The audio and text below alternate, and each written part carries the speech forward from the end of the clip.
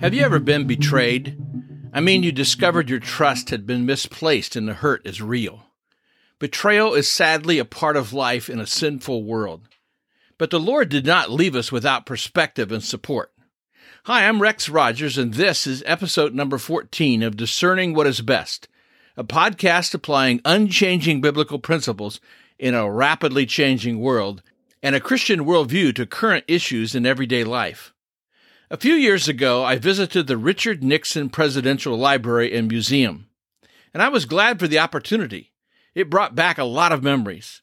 When Richard Milhouse Nixon was elected in 1972, I was a 20-year-old college student studying political science. I was thoroughly into the issues and the campaign, and Nixon became the first president I excitedly voted for. He was my president in the same way the college students who campaigned for President Barack Obama will forever feel a special attachment to him. Later, as I walked to my car, I realized I felt down and a little twisted inside. And I thought, what's this? And then it hit me.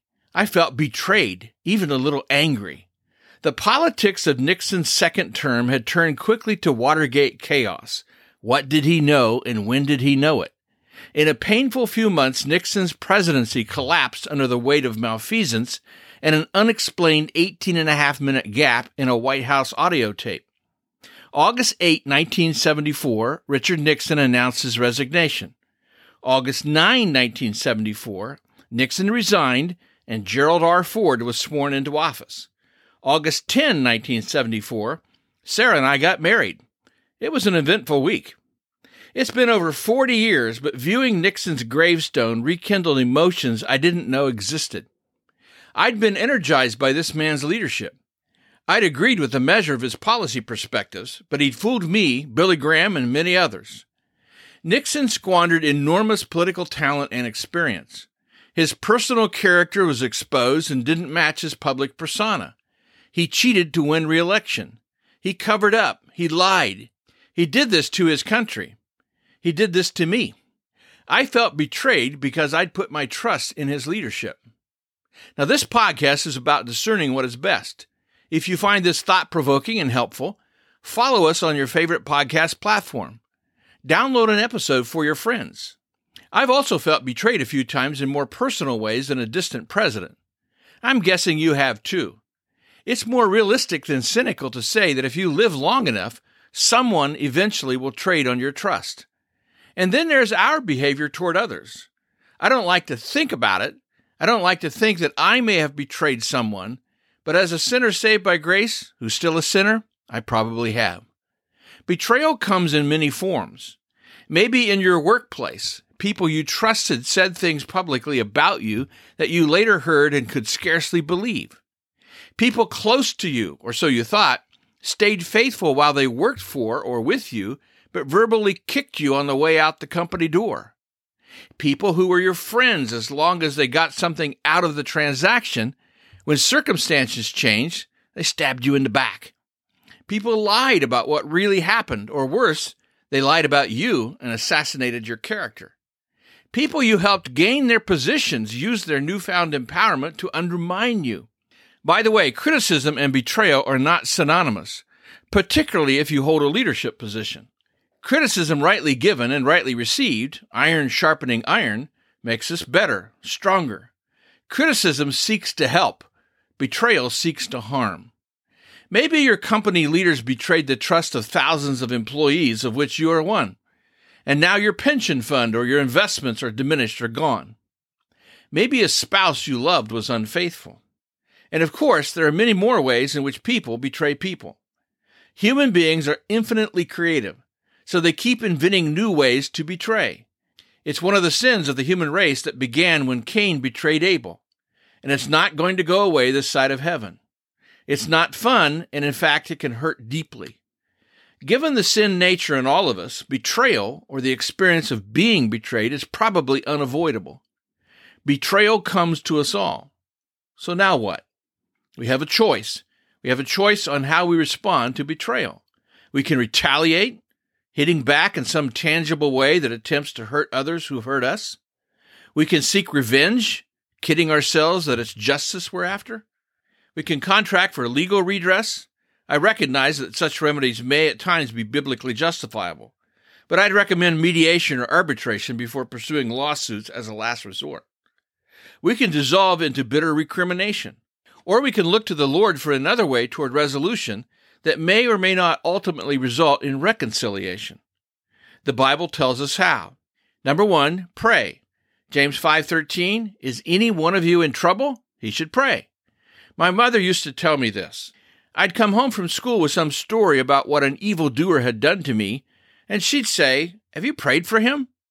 I didn't want to pray for him. I wanted to punch him, truth be told. But I did discover that one cannot pray sincerely for someone and continue ill feelings in your heart.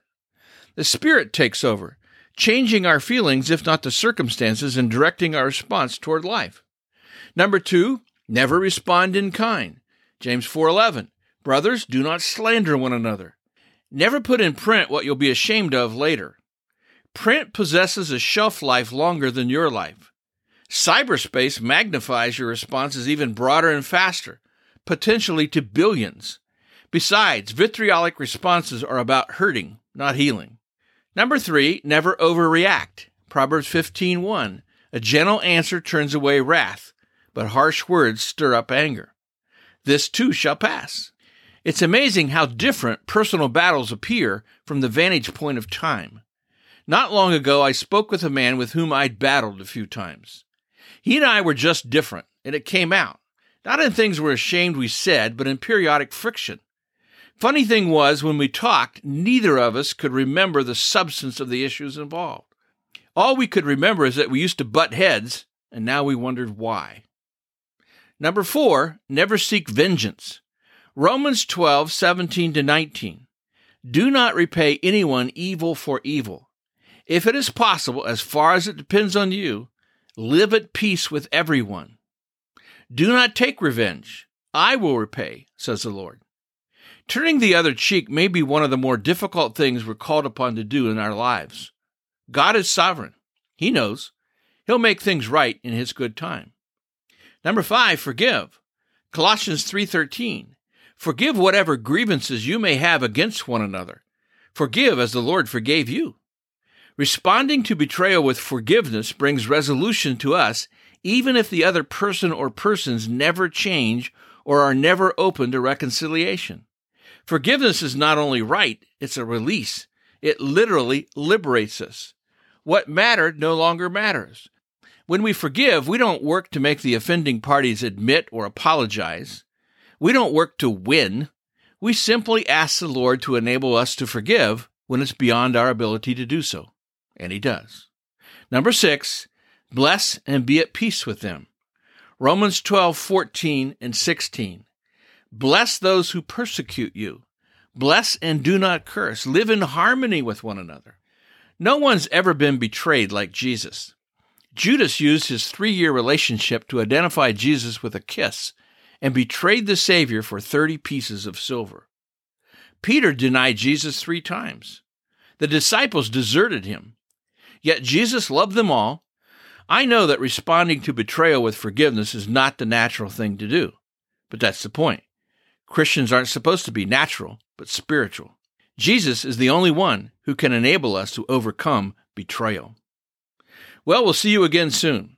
For more Christian commentary, be sure to subscribe to this podcast, Discerning What is Best, or check my website, REXM as in Martin, that's rexmrogers.com. And remember, it is for freedom that Christ has set us free. Stand firm.